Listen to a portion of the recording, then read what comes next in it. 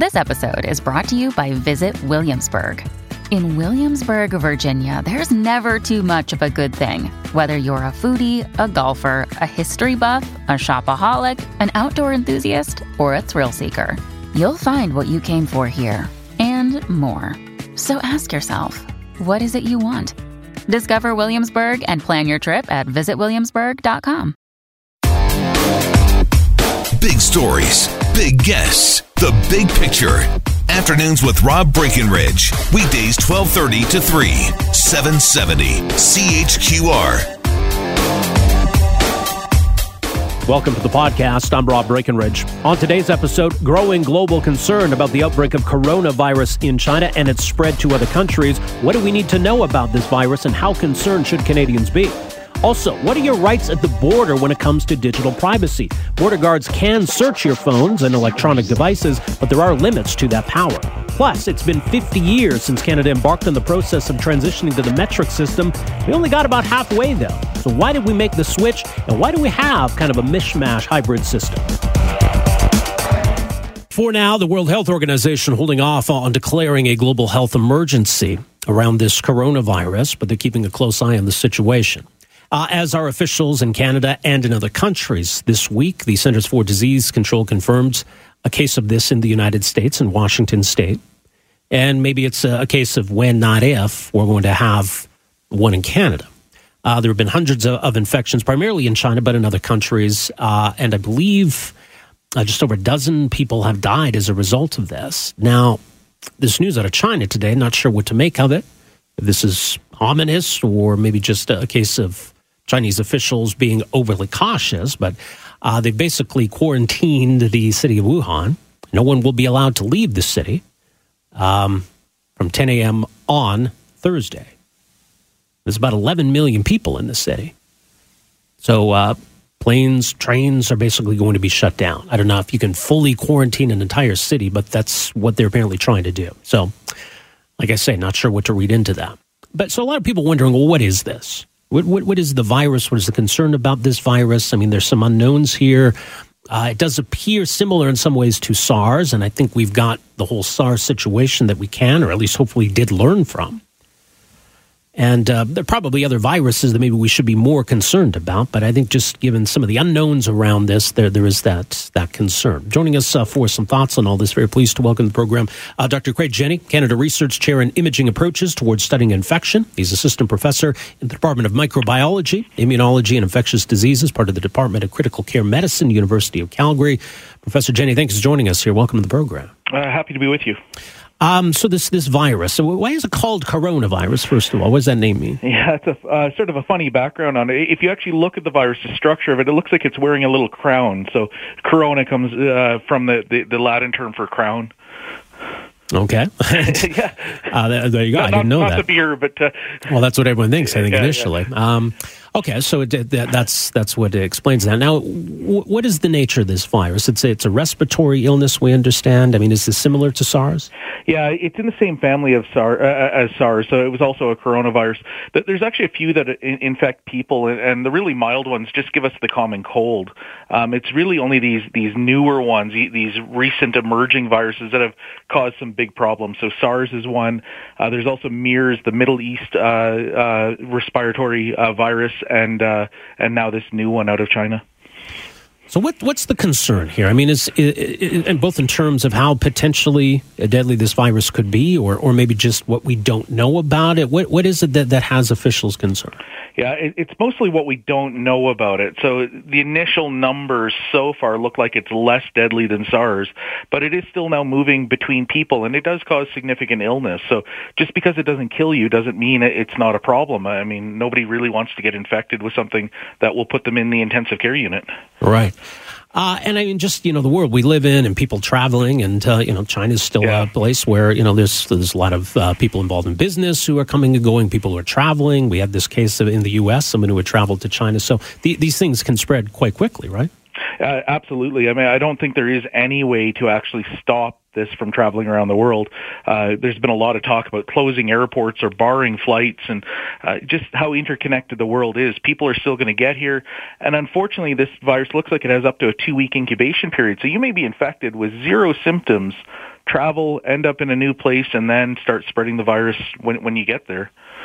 All right. Well, I mean, that's concerning. So we're hearing today about what seems like a quarantine of the city where it appears this outbreak originated. But like you say, I mean, given the incubation period, given that it's been a while, obviously, since this outbreak, I'm not really sure what that's going to accomplish at this point. No, I mean, every little bit may help. It may reduce the number of cases that are outside the city, but I'm sure this is also partly just for international display that they're doing something. I think we still have a lot to learn, and our knowledge of this virus is literally evolving every day. As of Monday, we didn't know it could spread between people, so we're learning a lot as time goes on here.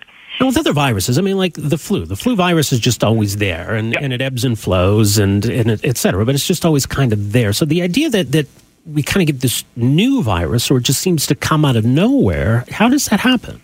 Yeah, so these coronaviruses are frequently found in animals, and we think that most of these new virulent coronaviruses, so SARS, for example, originate in bats. They'll bite a small farm or food animal, and then that is how humans are exposed to it. So it's moving between various species. So it's a rare event, and it means it's a virus that we have no immunity to. So as this circulates in the population for months or years, we may all become immune to it, and it'll be less of a concern. But right now, it's a brand new pathogen for us. It is. So, I mean, in that respect, what can people do to protect themselves? Yeah, it's going to sound crazy. I mean, often the low-tech solutions are the easiest here. Number one thing, wash your hands and then rewash them. I mean, all of these viruses, the most common route of infection is you're touching a surface somebody else has touched or sneezed on, and then you rub your face. That's where people are picking up most of these. Avoid crowded areas. The recommendation from Public Health Canada is if you are in parts of the world where this is more common, avoid the open markets or markets where there's live animals or meat being processed at the market.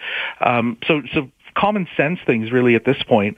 I also just want to point out that we're talking about hundreds of cases in a country with over 1 billion people, so it's a concern, but this is no need at this point to panic. Right. I mean, to put things in perspective, we mentioned the flu. I think certainly the flu poses risks in its own way, and I mean, for Canadians, we're probably much more likely to be exposed to influenza than this particular coronavirus. Yeah, I mean, influenza in Canada already this season has killed more people than this new coronavirus has in total. So, influenza far more, at this point within Canada, far more dangerous virus.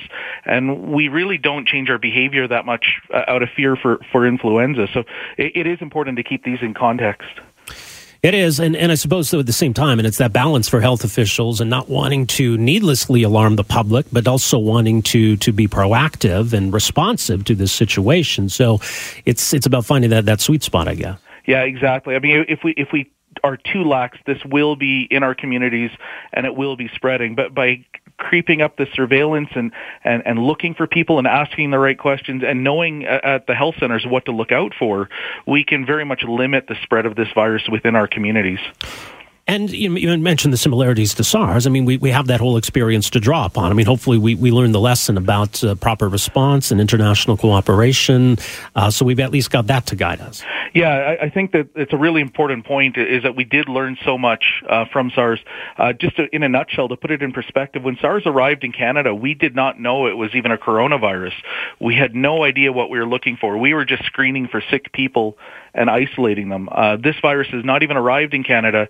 Not only do we know what it is, we have the entire genetic makeup of this virus, and we have the test in place in provincial labs so we can do a cheek swab and tell immediately whether somebody has it. So we are not chasing an unknown. We are far better prepared for this outbreak than for example, SARS. Right, and that still holds true. I mean, if and when we do have a case of this in Canada, that doesn't change those underlying facts that you just pointed out. No, I agree with you that this is more likely a when rather than an if. But we are prepared. Everybody's looking for it. The hope is that we identify these patients early enough before they have sustained spread in the community, and we can then treat them and hopefully limit other people from picking up this infection. All right. Well, some important points. Dr. Jenney, appreciate you sharing your expertise with us here today. Thanks so much for this. Anytime, Rob. All right. Take care. Okay. That is Dr. Craig Jenney, Associate Professor, University of Calgary, Department of Microbiology, Immunology, and Infectious Diseases. He is Canada Research Chair in Imaging Approaches Towards Stunning Infection. So leading expert on this stuff, so we appreciate his insight. So like he says, right, I mean, there's a lot we don't know about it, and so, with the unknown comes that concern. But at the same time, to put things in perspective, it does seem less deadly than SARS was. And, for Canadians, look, there are other diseases. I mean, the flu obviously being one that we're probably much more at risk from, but this is still something to keep an eye on, too.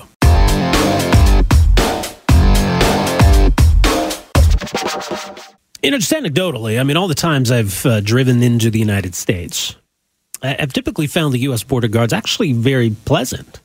And it's more so the Canadian border guards when you're coming home who are a little bit less so. But look, I mean, they have an important job. I get it. And their job is to help keep dangerous stuff and dangerous people out of Canada. So to that end, Canada Border Services agents have some power that police officers don't have, for example, when it comes to searching electronic devices. So a police officer can't just say, let me see your cell phone, I want to look through it. Yeah, typically, they would need a warrant for that kind of thing. But a border guard can. Right? A border guard can inspect an electronic device because that's part of their job. Just like someone might have a suitcase full of heroin, someone might have a laptop full of, say, child pornography. And so they've got a job in trying to keep that out of the country. But then what about our rights when it comes to our privacy and how far border guards can go in searching our devices? If you're looking for something specific, that might be one thing. But if you're just on a fishing expedition and going through everything, well, given how much personal information we have on our electronic devices, there's a lot there for border agents to go through. There was a decision earlier this month from from Canada's Privacy Commissioner, Danielle Therrien. Complaints from 6 Canadians whose devices were searched upon returning home from abroad. Now, while the commissioner accepts that border officers can search these devices, there are limits to that, and that in these cases, border guards went too far. For example, connectivity was not disabled. In one case, an officer improperly took photos of the content on a phone. Certain information relating to examination of digital devices was destroyed in 2 cases, despite the fact that it's supposed to be held on to. In all 6 cases, officers failed to record the indicators that led to the searches of the digital devices, which areas of the devices were accessed, or why those areas were searched. So there are some guidelines that are supposed to oversee all of this, but are those being followed? And do we need maybe the federal government to step in and provide some clarity in all of this, respecting the job that these agents have to do, also respecting the rights of Canadians? Well, this is something that the BC Civil Liberties Association has been following for some time. A couple of years ago, they produced a guidebook for Canadians on knowing what their rights are at the border. You can find that at bccla.org. Joining us for some further thoughts on all of this is Megan McDermott, who's a staff counsel for the BC Civil Liberties Association. Again, bccla.org. Megan, welcome to the program.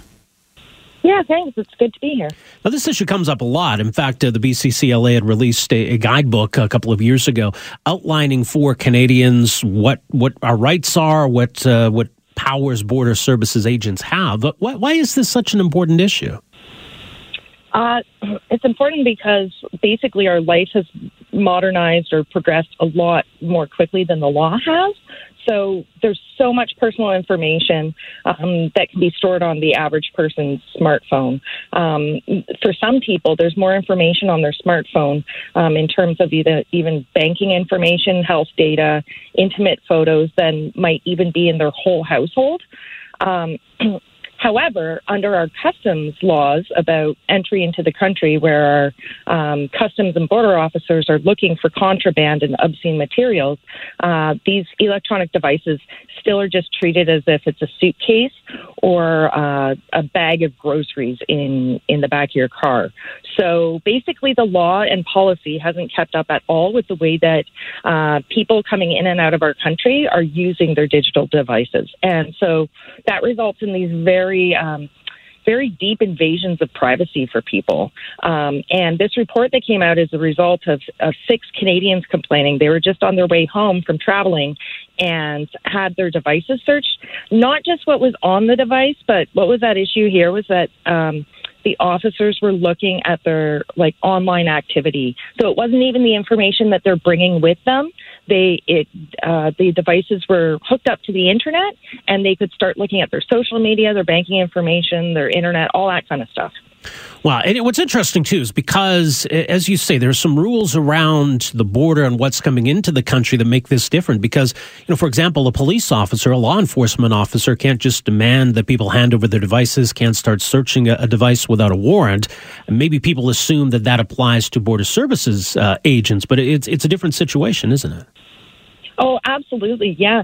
The Supreme Court of Canada has said that we have a lower expectation of privacy at the border, and that's true. However, it's not that there's no expectation of privacy, and that's basically how our electronic devices have been treated for the past couple of years. So the Privacy Commissioner, and also we had a House of Commons committee look into this stuff about 2 years ago.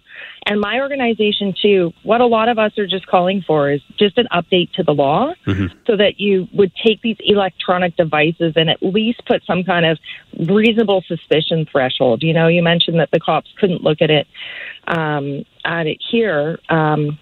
They would need a warrant for the most part if you weren't doing anything. So it's very... It's very, very different how they're treated at the border than anywhere else in Canada. As you mentioned, it's kind of treated the same way as say, a suitcase might be. Someone's got a suitcase full of heroin. They're trying to smuggle that into the country. I guess the law kind of views digital devices the same way, right? If someone has child pornography on an electronic device, that's basically treated the same. Yeah, yep. You've got the heart of the issue right there. But then again, as we know, our suitcases don't have portals that are open to our banks, our doctors, all of our friends and family. So it's just that law and policy right now is really out of step with the way that we're using our devices and what we expect in terms of our own privacy. So in these complaints, for instance, in some of them, the border officers were looking not just at their online banking information, but looking at Facebook messages, WhatsApp messages, watching videos. And they weren't at all following any kind of policy that they had. So while the law doesn't have any kind of threshold for looking at these devices, CBSA policy at least says that you can just kind of start looking, like a cursory search, turn on the phone, look at it, or the laptop.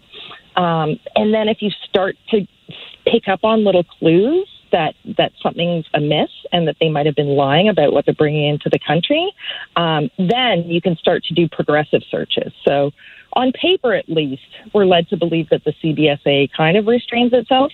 But what the Privacy Commissioner found here is that they weren't even following their own policy. They just, went for it. Yeah, so this is an important point because they do have powers, but those are not limitless powers. So in terms then of the Privacy Commissioner, what kind of a contribution is this then in helping us understand where those limits are and what those limits are? Well, for somebody like me, a lawyer who is monitoring this situation, I think this gives us a lot because, first of all, it's a public rebuke of what the CBSA is doing. Because as it is, the law and policy is quite open for them. Like, as I said before, we want to kind of restrict the law a bit more so that it's more in line with what we expect about our privacy. But so even in the absence of those restrictions, they're still not following their own policies. And we don't get a lot of transparency from the CBSA in terms of what to expect and how they even conduct themselves, how they investigate themselves, all that kind of stuff. So whenever there's an investigation like this, it's very enlightening. So, for instance, 2 years ago, the agency said that it was going to start collecting statistics about how many devices it searches. But then what I found through poring over this is that they still don't have the IT systems to do that kind of stuff. So they're doing manual counts if they have to at all. And I don't know if you've noticed this, but they actually released something to the media today about how many devices were searched. And they would not have done that whatsoever unless these 6 Canadians had filed this complaint. So it sheds light. It kind of publicly embarrasses them and pushes them to do what we would hope and expect them to do in the first place. Well, it was interesting. The Office of the Public Safety Minister responding to this case, they said they are carefully reflecting on the commissioner's proposals. They've talked about introducing a bill that would create an independent review body for the border agency, but that seems to fall short then of actually changing some of the laws. So what's your sense of what the government is prepared to do versus maybe what actually needs to be done? Yeah, well, in terms of the, an oversight body that that should have been created, like decades ago. Mm-hmm. So that would certainly be welcomed. But again, it just kind of shows how the agency and those politicians in charge of it really aren't being proactive in terms of protecting the human rights of people coming across our borders. So a lot more transparency. I mean, the U.S. Customs and Border Patrol, they have really bad stories coming out about how they're treating people. However, if you go to their website, you can see the policies that they're supposed to be using. They release numbers of how many devices they're searching. They have a lot more clarity. They provide notification to people, like written notification, if they detain your device so that you know how you can find it in the future. The CBSA doesn't do things like that. So there's a lot of things the agency can do outside of law reform to foster more trust between their agents and the people that they're servicing. So hopefully they're going to smarten up a bit. This complaint goes to things even just like that they weren't taking proper notes, they weren't following their own procedure, they weren't properly trained. It's not, it's kind of more boring, nuanced things that governance geeks like myself would look into. But, it highlights, again, the bigger picture. It emphasizes that Canadians care about this stuff, that it's important. I'm really, really proud and impressed that 6 Canadians complained. There's another complaint that's being looked into as well that was referenced in this decision. So I'm looking forward to that. Basically, I would say like every hour of every day, there's really dynamic, interesting things happening in terms of privacy rights at the border. And this is just one little window looking into it. Right, and you highlight something important that, these 6 Canadians, that they felt something, had not been done properly, that they had been wronged, and that they filed a complaint. I think for a lot of Canadians, though, there's, A, not really knowing what the rules are around all of this, and B, just that kind of natural deference that most of us show when it comes to law enforcement officials or border officials. Those can be intimidating conversations, with border crossing guards, and if they start making demands, most Canadians will go along. Yeah, absolutely. I mean, one of the big issues that keeps coming up, and it's in this complaint as well, is about giving passwords when you're asked for it. And when you're standing there in the moment, and they're looking through your devices, even I'm a lawyer who looks into this stuff a lot, and it's even unclear to me what I can expect when I'm having those interactions. So I'm really impressed that just these people just thought something was off, like just their gut instinct that these people should not be looking through Snapchat messages that they haven't even read themselves, like they would have been downloaded after the person had last looked at them. So here's a stranger that you've never met before who even has weapons on them. And they're reading things from your friends or family that you haven't even seen. It's extremely intimidating. And there aren't even good oversight mechanisms for the CBSA. And a lot of Canadians don't even know that we have Office of the Privacy Commissioner. So I think this is incredible. Again, it's all anonymous. They don't even list what ports of entry they were coming back to. But I think these 6 people did an excellent service. And so it's always good to try to hold government accountable when you can. Yeah, it is. Part of the problem, too, is that if you're found to be obstructing a CBSA officer, you can find yourself in a lot of trouble. If you are seen to be not cooperating, that can raise suspicion. So it's a double-edged sword, I think, for Canadians, and making sure that they're asserting their rights, but also either not wanting to make their situation worse or even find themselves in some serious trouble. Yeah, what we've been telling people is that if you're asked for a password, for the most part, comply, because what you're risking, like worst case scenario, and this has happened in Canada, where people are arrested for obstruction of an officer, simply because they won't give a password over to an email or to the device itself. But I think practically what happens if people were to get stubborn and try to assert their privacy rights is you would lose access to your device for days on end, possibly months on end. And once your device isn't in your possession anymore, the agency can do, they can basically clone the entire hard drive. So what this means is for somebody like me, even, I'm very compliant at the border because the law really isn't on our side right now. And while the CBSA says that it has some policy to try to mitigate this and to try to respect our privacy, as this complaint has shown, they're not even following their own policies. Well, hopefully now that they've been embarrassed, they're going to be behaving differently. So this is why it's so great that, you're doing an interview about it. There's been a lot of news stories because this is really important stuff. Yeah, it is. And much more on this at bccla.org, including, we mentioned this guidebook. It's called the Electronic Devices Privacy Handbook, a short guide to your rights at the border. You can download that again, bccla.org. Megan, thank you so much for joining us here today. Really appreciate your insight on this. Yeah, it's a pleasure. Have a great day. All right, you as well. There you go. That's Megan McDermott with the BC Civil Liberties Association. So some thoughts on, what you need to know and what your rights are at the border, and maybe where there's a need for some additional clarity. Like even the question of whether an officer can ask for a password. It's not entirely clear whether you are legally obligated to provide it. And that seems like a pretty big question just in and of itself.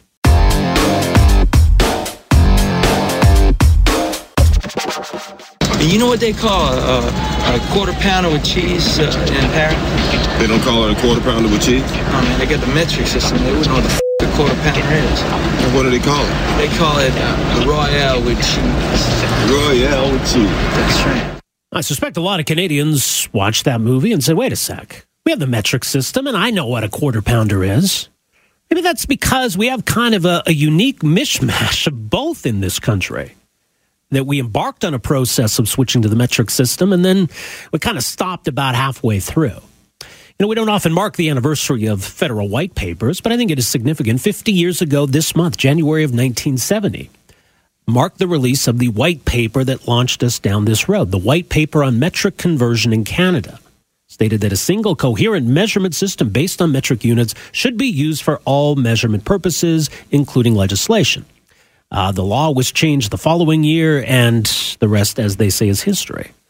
So why did we embark on this path? How do we measure the costs and benefits of something like this? And why did we stall halfway through? Well, joining us for some thoughts, very pleased to welcome the program here this afternoon. Werner Antweiler is a professor with the Sauder School of Business at UBC and wrote an interesting history on this a few years ago on his own personal website, wernerantweiler.ca. Professor, great to have you with us here. Welcome to the program. Good afternoon, Rob. Thank you for having me on your program. So why did Canada decide that we needed to make the switch to metric? What were the arguments 50 years ago?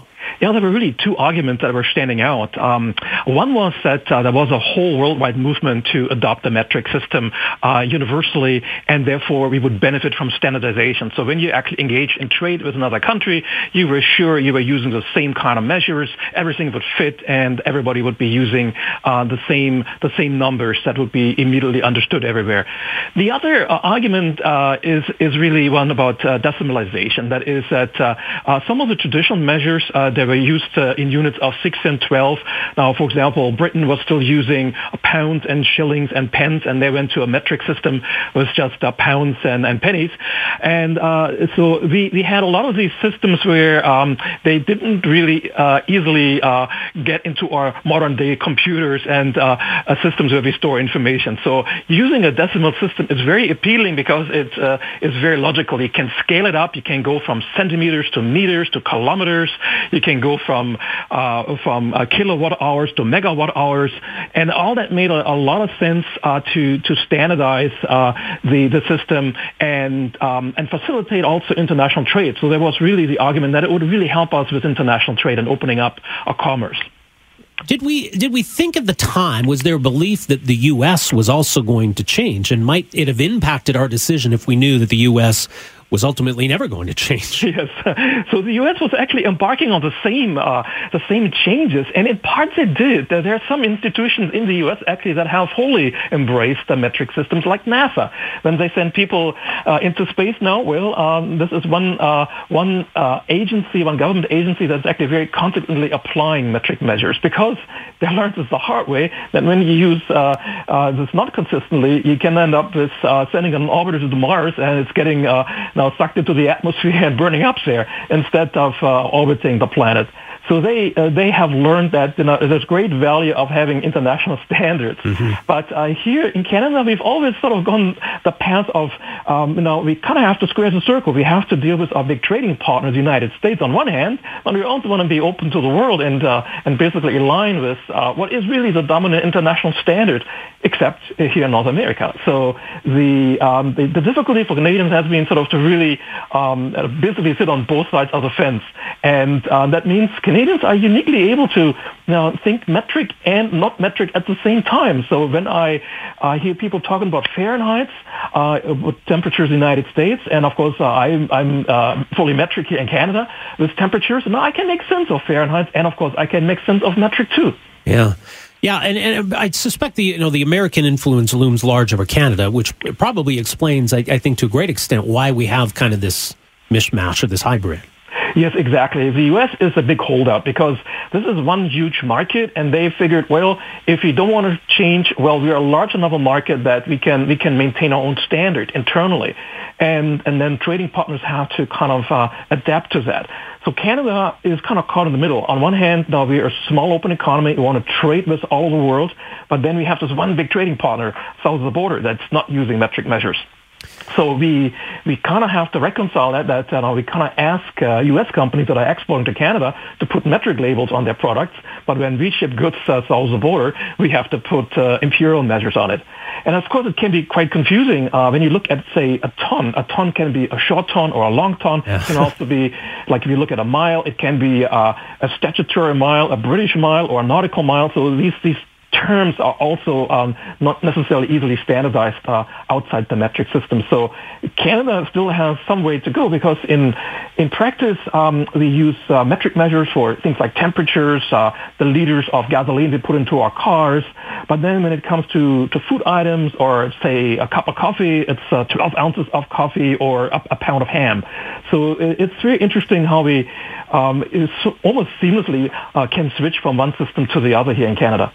Well, it's interesting because, there were obviously costs involved in making this switch. In terms of the benefits, that's probably harder to quantify. Maybe some of the expected benefits weren't fully realized. Is it possible 50 years later to do a meaningful cost-benefit analysis? It's really hard to do because these are long-term processes. Companies don't adjust like in a month, but it takes many years for trade patterns to change. And so it's very difficult to quantify the true effect of metrication. But what we do know, whenever we introduce standards in commerce, and the International Standardization Organization is doing this for many things in the commercial world, whenever we use these standards, it really helps streamline processes and also the way we handle data in an increasingly information-driven economy. So standardization is extremely useful, and compatibility with the dominant standard is extremely useful. And when we look at this at the macroeconomic level, we find studies that really support that notion. But of course, at the level of the entire economy, it's really hard to put a $1 billion number on and how much do we gain from metrication. Now, it seems quite likely that the United States is going to stick with its status quo, and I suspect then maybe it's quite likely that we'll stick with our status quo. Do you see us going any further down the metrication path? Perhaps a little bit. I think we have adopted the metric system, and we allow the imperial system to be used as an alternative for commerce. But I think in all use where government is concerned, we should be consequently metric, or education in high schools and in university should be consequently metric, and not actually use essentially outdated measures. So wherever we can, we should really put metric first and put imperial second. Of course, there are some sectors where we have actually adopted non-metric measures internationally. For example, in aeronautics, planes still measure altitude in feet, and everybody in the world does that because it is the dominant standard. Yeah. So this will not change, and some industries are particularly difficult to change, such as construction, where 2x4 is still going to be 2x4 or not a 5x10. So this is something where, because of our connection to trade with the United States, change will be really, really hard. Well, and I do wonder if there's a generational difference. I mean, boomers versus millennials say that perhaps younger Canadians are probably have embraced metric to a greater extent than previous generations. Absolutely. Is that fair to say? Yeah. It is absolutely a generational change. It's basically what you grow up with, what you kind of feel comfortable with. Mm-hmm. One of the reasons why metrication was opposed in the 1970s was that a lot of people felt uneasy switching to a new system of measurement because they had grown up with feet and inches, and they had grown up with pounds and other measures.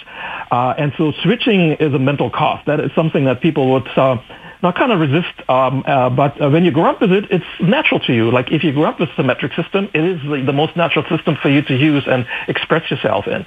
And so now we have educated a whole generation of Canadians in the use of the metric system. We think in Celsius, and we think in meters and kilometers.